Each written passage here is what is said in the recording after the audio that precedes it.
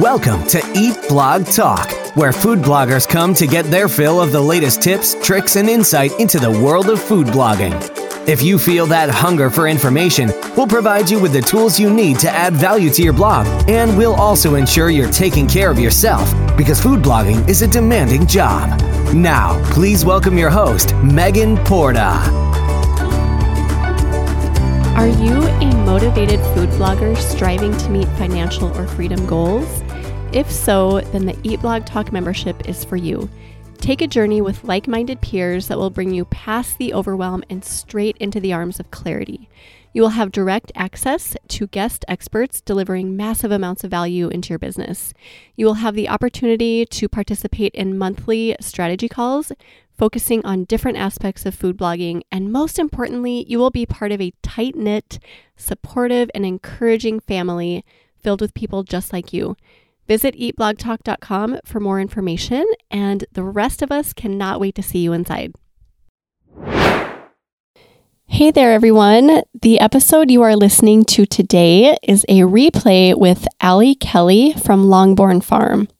She shared so much value about how to price your work and how to build long-term relationships with brands in her original episode that I thought it was worth bringing the episode out of the archives and giving it some new life. Allie has such great insights in this realm, so I hope that you enjoy this episode and find tons of value in the replay. Hello, food bloggers. Welcome to the Eat Blog Talk podcast made for you, food bloggers who are wanting to add value to your businesses and to your lives. In today's episode, I will be talking to Allie Kelly from longbournfarm.com, and we will be discussing working with brands, specifically how to price your work and how to maintain long-term relationships. At Longbourn Farm, Allie shares simple homemade recipes, old classics remade from scratch, and new homemade favorites. She believes that family meals create special moments, and those moments become treasured memories. The kitchen is truly the heart of every home. In addition to tried and true kitchen favorites, Allie shares practical farm and garden tips for the hobby farmer or avid gardener. She also gives educational tidbits about farming and food production, as she believes knowledge and choices in the grocery store empower you to feel confident in the kitchen. Hey, Allie, you are an expert on working with brands, and I'm excited to chat more about that with you. But before we do that, give us a quick fun fact about yourself. Awesome. I'm excited to be here. So my fun fact is I live on a small farm, and we have chickens, sheep, bees, a garden, and occasionally a steer. But all of my sheep happen to be named after, like, items of food. Oh, that's so fun. So like, give us an example. Well, my son named our ram Mr. Pickles. And then I have a ewe named Fig and one named Maple. And then a little lamb named Peppercorn. Oh my gosh. So you're a foodie family, even the animals. I guess. Yep, I guess we are. That is super fun. Thank you for sharing that. Now let's get to our main topic. I'm excited to chat with you about this. Working with brands. I've been pretty candid about this in other episodes, but working with brands is not something that I love doing, and I have very little experience in this area. So bloggers like you, Allie, who have figured out how to navigate through working with brands, and not just that, but killing it with sponsored work. Oh, thank you. This is so inspiring to me because it's just kind of a new thing in blogging, a newer thing. In episode 4, I interviewed Alyssa Brantley, and we did more of a general overview of working with brands. But today with you, Allie, I'd love to dig into a couple of specific points, pricing your work, and also maintaining ongoing relationships with brands. Pricing our work is a point that food bloggers can easily get hung up on for obvious reasons. If there's a brand we really want to work with, it can be scary to ask for too much and have our offer declined. But at the same time, our time and the work that we do is valuable and it's quality. So we want to get the money we deserve. So to start, Allie, can you walk us through some basic guidelines for helping us to know how to price our work? Yeah, for sure.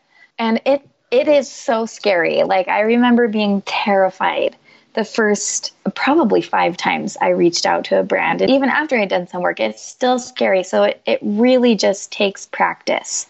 And the more you do it, the more you get comfortable with what your work is worth and kind of what you know a brand will be willing to pay. So my baseline when I start out figuring out how I want to price my work, and I do this every quarter, I review my numbers and then update my pricing based on that. And I use websites. I've used Social Blue Book in the past, and I'm currently using FHOR. It's FHOR. And they just give you a baseline based on your Google Analytics and all your socials. And they'll give you a range. And usually the range is pretty big, which people are like, how is this even helpful? This range is huge. But when you look at that range, you need to think about a few things. So that pricing is just for your reach. So they're saying, okay, you're worth X amount of dollars based on how many people you reach. You also need to take into account the cost of your materials. So any ingredients, any special equipment you may need to buy for the post. You need to take into account your recipe development, your photography. If you're doing a video, that's extra. Your time, and then also your expertise. Don't undervalue your expertise in your niche, right? Because you're the one who knows your audience, and you're the one who's going to be able to create content for the brand that resonates with your audience. And that's really what they're paying you for. Does that make sense? Yeah, that does make sense. And I like that you mentioned Social Blue Book, because back when I was considering working with brands, that was a really good place to start. And you were right, the range, you're like, what, where do I start here? But tell me more about FHOR, because I have not heard of that. Is that something similar to Social Blue Book? Yes, it's basically the same thing. So I think there's a few other websites that do that. I also use Aspire IQ just because I have some clients that prefer to do all of the contracting and stuff on that platform. But the platforms are basically just a meeting place. So FHOR and Social Blue Book is a place where you can contact brands. I've never done that just because I like to reach out personally. I loved everything Alyssa said about reaching out personally to brands versus using another like platform. A network, or Yep. Right, like a network. She was spot on with everything she said about that. And mostly for me, as we're talking about pricing, that's why, because you're able to customize that pricing for yourself and for the brand. The concept of reviewing your pricing and your numbers quarterly is a great one, because I think once we get something down, we're like, okay, this is good for a year or whatever. But do you recommend quarterly going in and updating that? Yeah, I would. Or even if you have times that you know your site is going to get more traffic, once you've been blogging for a couple of years, it's very predictable, right? You can go in your Google Analytics, look at your data over the whole year. Usually, for me and a lot of other bloggers, fourth quarter is going to be where lots of traffic hits, right? If you're using ads on your site, you can almost double your yearly income in the fourth quarter. And so I always raise my rates in fourth quarter, because not only am I going to have more traffic, but that's when ad budgets are huge. Mm-hmm. As you're pricing your work, think about not only the work you're doing, but what the company is going to have the money to pay for. So probably at the beginning of the year, ad budgets are going to be tapped out. Don't use your fourth quarter rates for that. I don't think that's super accurate. And that's just a personal preference. If you want to average for the year, that's fine. But I think it's really important to customize. And I just tell them alone when I'm pitching a brand, my third quarter rates right now are X, Y, and Z. I like that. So do you have, Allie, like a price sheet, or do you have something that you send to brands, or do you just refer to the price sheet, or how do you go about that? So that's a great question. So I have a media kit, and then I also have a rate sheet. I send out a media kit not right away. So I'll reach out to a brand, almost exactly like Alyssa said. I just find brands I love, reach out, ask for the right person to get in touch with. Once I get in touch with that person, I always try to focus my pitch on something I know the brand has going on. So whether that's a product release, a campaign they're pushing, a hashtag I noticed they've been using, I'll customize my pitch to that. And then I'll say, as kind of a call to action, I'd love to send you my media kit. Let me know if this is a good address to send that to, or, something like that. So kind of give them a call to action so that they have to reply to me. And then once they have my media kit, if they want a rate sheet, I'll send them a rate sheet. But usually I don't send my rate sheet out just because I want to pitch the brand my highest package every time, just because that makes the most business sense, right? So on my media kit, I have like 4 different packages based on, I'll do a full package is like blog post, all the socials, photos, videos, and my standard licensing. And then I have packages specifically for Instagram, just because that's my strongest social media platform. So I don't want them to look at my price sheet and kind of get overwhelmed with the options, right? I just kind of want to give them one option. If that doesn't work, then I'll go down the list from there. But some brands do request a rate sheet, and if they do, I just send it right over. And every brand is going to be different. So I like that you kind of feel it out first and then go from there, because sending them a rate sheet, I think for a lot of brands, that would be, like you said, Allie, just overwhelming. Like, whoa, what are you offering me? So I like that you offer to have a chat with them first and then see where it leads. Yeah. And you have to remember too, some brands are really used to working with bloggers, but a lot of brands aren't. So you're going to be the expert in this situation, and you can confidently and positively lead it in a way that's going to be beneficial for you and the brand. Does that make sense? Yeah, definitely. And I think that's a great point, because a lot of food bloggers don't feel like they are the experts, because we're kind of floundering in this area. And you mentioned in the beginning that it took you a good 5 or so times to feel comfortable. Yes. I don't feel comfortable reaching out to a brand, and I think a lot of people are in that boat. Yes. So for us to feel empowered and to feel like we're the experts is really hard. So how do we get there? I mean, I practice obviously, but do you have any other points for just like selling ourselves and being confident? Yes. So definitely go in with knowledge. So you need to know your data. You need to be comfortable in Google Analytics and all the analytics associated with all of your social platforms. You need to know your audience. You can't pitch with confidence when you don't know what your audience is going to relate to. I can confidently go to a brand and pitch ideas I know are going to be amazing just because of how my audience has responded in the past. A brand doesn't want a novel idea. A brand wants a good idea. And a good idea is one that you know you can pull off. So know your data, and then also make sure that you understand the legal parts of all of this. So I loved, again, what Alyssa said about having a contract. That is so important. Either have a lawyer help you create a small contract, create one yourself, and then have a lawyer review it. But always have your own contract. That way you can go in knowing what you're willing to compromise on, what terms you're not willing to compromise on. And if they don't have a contract, you can say, look, I already have this ready. This is my standard contract. Look it over. Let me know what you think. So if you have those 2 things, you'll be amazed at how much more confident you feel when you're pitching brands. So be prepared. And specifically talking about knowing your data and knowing your audience, what exactly do food bloggers need to know about their data and their audience before going in? So you need to know when you're pitching a brand, if your audience responds really well to 30-minute meals, you need to know that.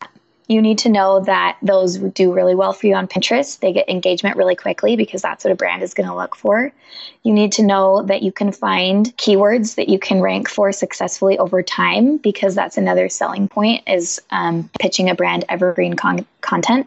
And then you also need to know just what kind of content is going to be successful for your audience and the brand. Your audience needs to be on the forefront of your mind whenever you're pitching a brand.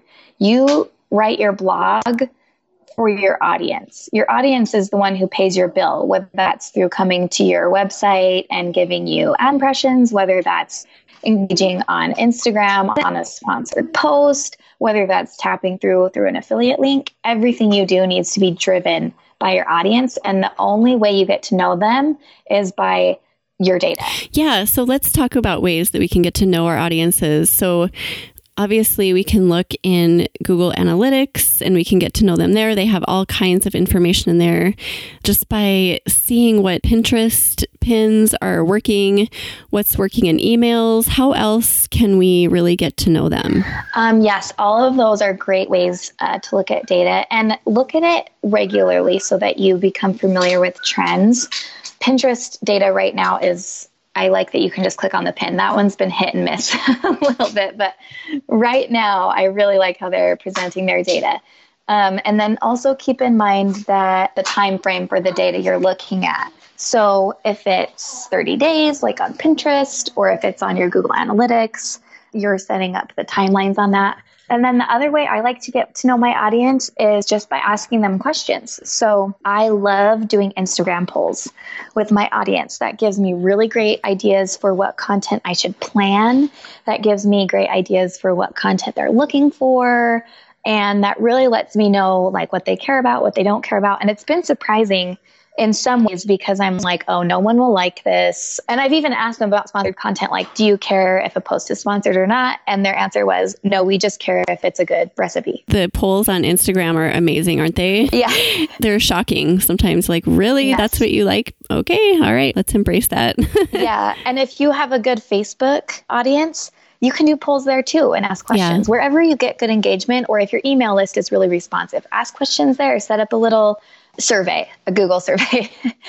You can send that out in your email and then look at all the results. So looking at your data and then just ask your audience directly what they're looking for. So knowing your audience is hugely important. Yes. And giving you confidence to reach out to brands. Yeah. Well, I think a lot of the time, the fear that people feel when they're pitching a brand is like, I don't know if I can deliver for this brand. But if you know your audience, you know you'll be able to deliver, and it takes some of that fear away. And that adds to the sincerity too, because if you know your audience, you know what they want, you know which brands to go to, you know what to say. So all of that is adding to the sincerity. Yes. Whereas if you approached a brand who you didn't really love and who didn't jive with your audience, then it would be like a totally different story. Exactly. At what point should we be charging for our work? It's so easy to say yes to free product as payment in the beginning. I did that all the time. I was like, sweet, I got a box full of potato chips. But once we see blogging as a business, is that the point when we can give ourselves permission to ask for real money, or at what point do you think we should? So I think it's always okay to ask to be paid for your work, because again, this isn't just your audience. This isn't just your photos. This isn't just a video. This is your time, your expertise, and then all of the work that's involved, right? Plus your social reach. So if a brand asks me to work for product, definitely don't be rude. I really hate when people just kind of attack someone. Yeah. I don't think that's a great way to go. So I always say, I'm so glad that you love my content and that you're interested in working together. I'd love to send a rate sheet over. Let me know if you have a budget. If not, I'm happy to feature a product in my Instagram stories for free. And even if it doesn't lead to anything, you still have that open door to work with that brand in the future. So I say always charge, unless it's something that directly offsets a business cost for me.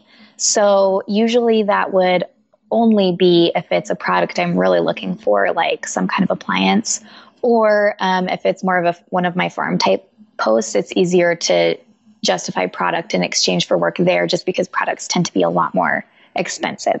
So unless it's going to offset a direct business cost, I don't really work for free, because why would anyone go to work and not expect to be paid? Absolutely. And that's what we all want, I think, is we all want to be paid, right? Yes. If you're serious about making money, you need to look at your blog as a business. Yes, for sure. I 100% agree with that. And also, I love that you just said, don't be rude, because I think a lot of people are like, are you kidding? You're going to just give me product? Really? I mean, you have the right to go back and discuss this. So be kind. Yeah. And if they're not up for it, then fine. They can move on and find somebody else. Yeah, it's not personal. Yeah, exactly. Don't take it personally. Mm-hmm. And your recommendation to do the Instagram stories to feature a product there is a great idea, because that takes like no time. Yeah, 60 seconds and boom, done. Mm-hmm. That's a great way just to say, if you really want me to, to do this, and here's what I'll do. Yeah.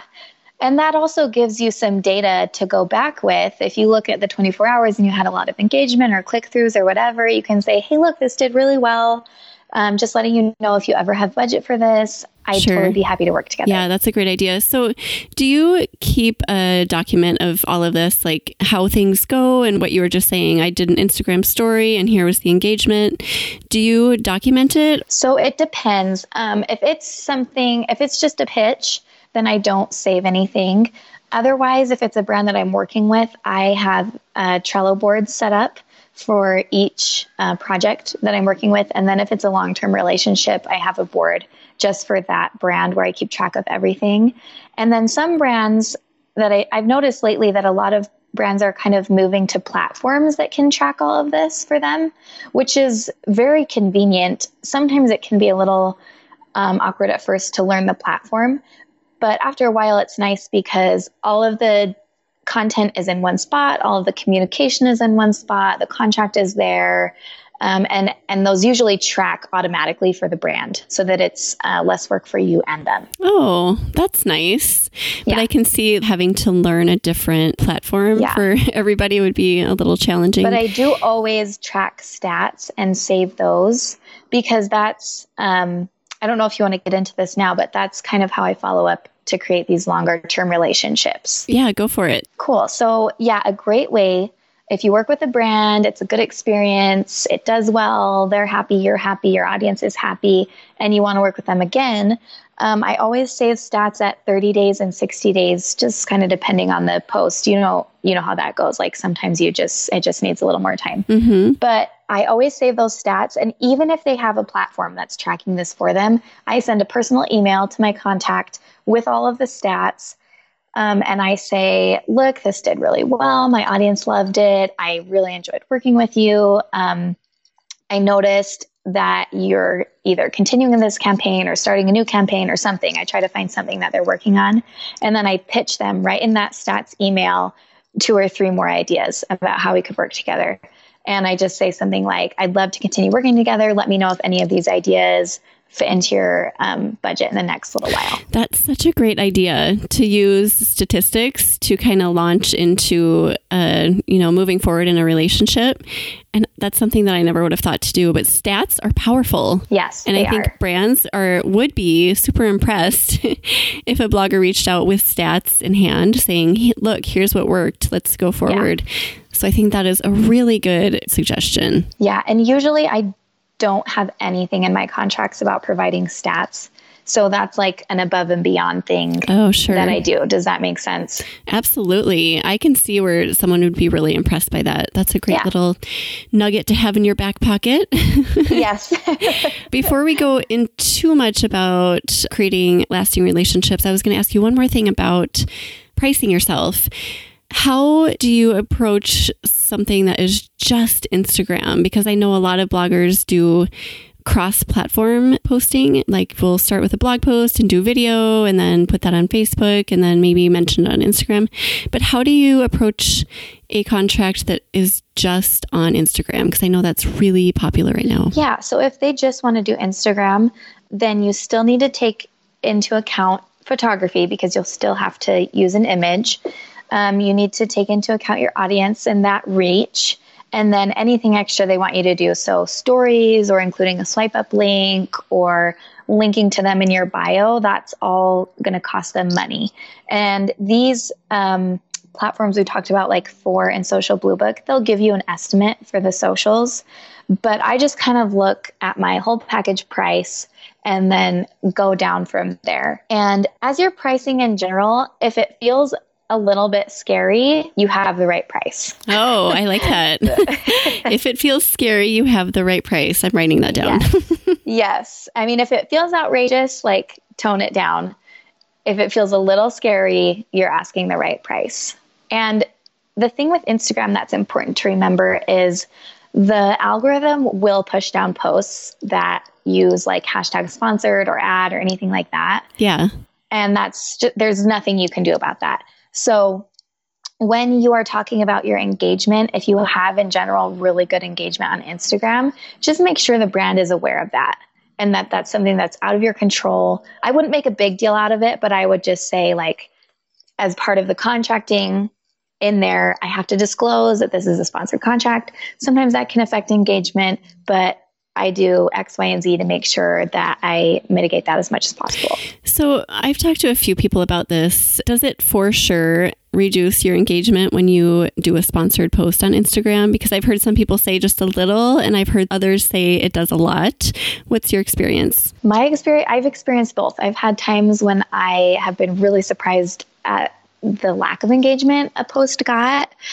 And then I've had times where it only impacted it a little bit. And I think the easiest way for you to mitigate that, and I don't know anything officially, that's just kind of what I've observed. Yeah. But I think the easiest way to mitigate that is to always pitch recipes that you know will just really, really do well. Don't pitch anything that you're iffy about, just stuff you know is going to do well. Again, something that resonates with your audience. So that goes back to knowing your audience really well. Great stuff. Okay, so let's get back to partnerships and moving into creating a lasting partnership. We kind of started touching on this. Once your initial contract has been fulfilled, what are some other things to keep in mind if we want to move forward with a long-term relationship with a brand we really love and really love working with? Yeah, so I think you need to start thinking about this before you even do any work for the brand. So if you're thinking, wow, this is a brand I really love and I really want to make sure that we can continue working together, set yourself up for success. So if you've ever heard the sentence, under promise and over deliver, that's exactly what you want to do. So make sure your contract asks are things that you can 110% deliver on and then do a better job. So communicate extremely clearly. Make sure your work is done on time, if not early. Make sure that you maybe include an extra post somewhere. Make sure you're following up with those stats. And all of that is just going to make the brand think, wow, this person not only does a great job, but they're easy to work with. And we want to work with people who are easy to work with and worth our time and money. I love what you said, under promise and over deliver. That's great advice in any aspect of food blogging, but I think especially when we're working with brands, because really we don't know what we're getting with a brand, right? I mean, unless it's a brand that frequently works with food bloggers, and I know that there are a handful out there that we see all the time working with food bloggers, but there are so many brands and you just don't know what kinds of people are working for these brands. We don't know what to expect and vice versa. Yes. They don't know what to expect from us either. Yeah. Mm-hmm. If it's their first time working with a blogger, or you can tell that they haven't done it a lot, make sure you give them some grace when it comes to negotiating and all of that stuff. Just always be kind and polite, because they may not know, or they may have just worked with bloggers who are okay with, their contract or whatever. So if you are negotiating things, just make sure you always do that in a really positive and thoughtful way. And that way you're not just doing work for the brand, you're establishing a relationship with the brand. Thinking beyond brand relationship, it's more like the way that you create relationships in any part of your life. You want good communication. Yes. You want to be kind. You want to over deliver, give them the best part of you. So it's really like stepping back and thinking about, how would I treat someone who I wanted to be a new friend? Yeah. I like that idea. And I don't think we think of it like that. It's almost like in my experience, like we are not against each other, but like we are not friends. Yeah, right. But it doesn't need to be like that. Approaching it the way that you do, Allie, is so much better and so much more effective. So I really like that. That's refreshing. Yeah. And that doesn't mean that you have to give in or not hold your ground, but you can do that in a positive way. Yeah. And something like I've had a great experience. I work with Beef It's What's for Dinner through the National Cattlemen's Association, and I have a long-term partnership with them. And I love the people over there. I feel like we're friends and we get along really well. And that doesn't get in the way of me being like, oh, I looked over the contract. Here's a few changes. Like it doesn't get in the way of negotiating. Yeah. It's not like you can be friends or you can be in business together. I feel like you can be both. Standing your ground, basically, and like not letting people walk all over you, but still being kind. Yeah. Nurturing brand relationships. So give us some ideas for, as you go through a relationship, ways that we can nurture. You've given us a lot of great ideas, but do you have anything else? What are some other ways we can help to nurture a brand relationship? Yeah. So if you've done a post for a brand and you really love them and they haven't said anything about a long-term relationship, I just ask. I just say, do you ever consider doing longer-term contracts with bloggers?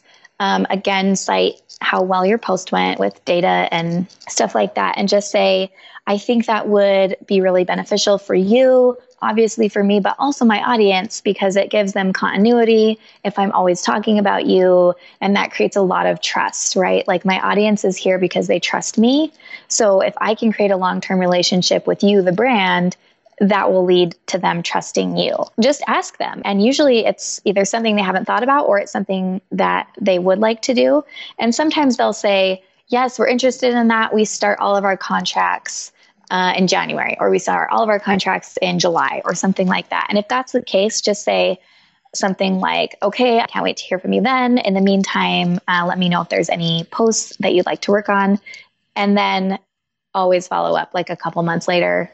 Hey, just wanted to check back in and see if there was anything that we could work on together. Here are a few ideas I had. Kind of to go along with that, is there a good time to ask? Is there a typical good time during the year that brands are looking for partnerships with bloggers? I'm not 100% sure on this. In my experience, usually it's at the beginning of the year because they want that trust established by fourth quarter, because that's when a lot of people are buying and that's when the ad prices are really high. So And sometimes it just depends on when their fiscal year for their business starts.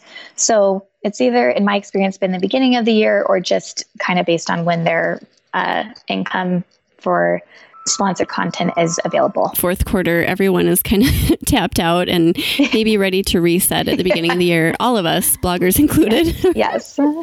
Yes. Well, is there anything we missed regarding brand relationships that you think is worth mentioning right now? I think just to reiterate what Alyssa said, just make sure you're being always authentic when you're pitching a brand and that you're always thinking of your audience in the back of your mind, because that's why you have platforms, is because of your audience. Yes, I love it. I want to reiterate some of the things you said because you said so many good things. If it feels a little bit scary, you are asking the right price. I love that because so many times it can feel like just ridiculous, like you said. Then, you need to tone it back a little bit. But if it feels a little bit scary, you're probably in a good spot. Yeah. Under promise and over deliver. Super communication is key. And just building a trusting relationship. Think of it like a relationship with a friend. So that's really great stuff, Allie. I love everything you said today, and I know food bloggers are going to find value in everything you shared as well. This is a hot topic right now. They will. It's something that I know a lot of people are thinking about doing. I know a lot of bloggers who have been doing this for a long time who have never worked with brands. I know, that's always surprising to me. Yeah. And they're like, well, I don't even know where to start. So you've given us some good spots to start. Also good advice about how to get going with a rate sheet and how to navigate through those rate ranges that we see that are kind of overwhelming and seem a little bit ridiculous because they're so broad. Yeah. But yeah, I think you've given us some really good stuff. So thank you so much for everything you've shared with us today. Yeah, of course. You're welcome. Before you go, do you have a favorite quote or words of inspiration to share with my listeners today? Yes. So I thought about this for a long time, actually. And I think I'm just going to share some some of my own words, if that's okay. Yes. So I feel like when I first started blogging, you read all these posts about how I made $4,000 on one post or like crazy things like that. And I just want to let everyone know who's just starting out, or even if you're not starting out, even if you've been doing this for 3 years, it's okay and it's normal if you're not successful overnight. Most blogs are a slow burn, not an explosion. The way you're going to grow is to really niche down. Don't do everything. Do one thing. Do it really, really well. Get to know your audience and trust your stats and trust your gut. Like, don't do things just because you saw it talked about in a Facebook group. Like, don't change on a whim. Niche down and stay there. Get to know your audience. Be strategic based on data. And just go from there. Like, it will grow if you just keep going. Don't just change directions whenever you hear a new idea. That is such solid advice, because food blogging is niche itself. Yes. So I think a lot of us feel like, well, if I niche down, who's going to ever find me? But I think that it's really great advice to do that and just stay there. I love what you said about don't read a Facebook group and then suddenly, oh, I'm going to do this. Yeah. Well, it's so tempting, right? Because people will be like, oh, I gained 2,000 Instagram followers by doing this. It is tempting. So be confident in where you're at, and then just stay there for as long as you can and keep going one step at a time. I heard at a conference once, it was kind of a unique conference situation, but they said at the beginning, the people who are here are the right people, and the topics we talk about are the right topics. And they didn't have anything planned. It's called an unconference. So I try to think of that all the time in terms of my audience, because sometimes it's not what you expect. Like, a lot of people are like, well, I have this post ranking and like, I don't really care about it. Well, you should, because your audience does. Yes, so right. The people who are your audience are the right people, and the things they want to know about are the right things. So just be confident in that. And don't try to change that. Yeah. I love it. I'm excited to re-listen to this episode because you have so many good nuggets. Oh, I'm so glad. I hope it's helpful. Oh, yes. Well, it's helpful for me, and I'm a non-brand person, but I'm slowly getting there. You're going to be a pro at this time next year. We'll see. We'll touch base in a year. Yeah. Well, thank you, Allie. Allie has a list of favorite resources relating to working with brands, and those can be found on her show notes page at eatblogtalk.com/Allie K, and that is ALLI. Allie, tell my listeners the best place to find you online. So my blog is longbornfarm.com, and then I'm on all the socials at Longborn Farm, but I'm most active on Instagram. Thank you for listening today, food bloggers, and I will see you next time. We're glad you could join us on this episode of Eat Blog Talk. For more resources based on today's discussion, as well as show notes and an opportunity to be on a future episode of the show, be sure to head to eatblogtalk.com. If you feel that hunger for information, we'll be here to feed you on Eat Blog Talk.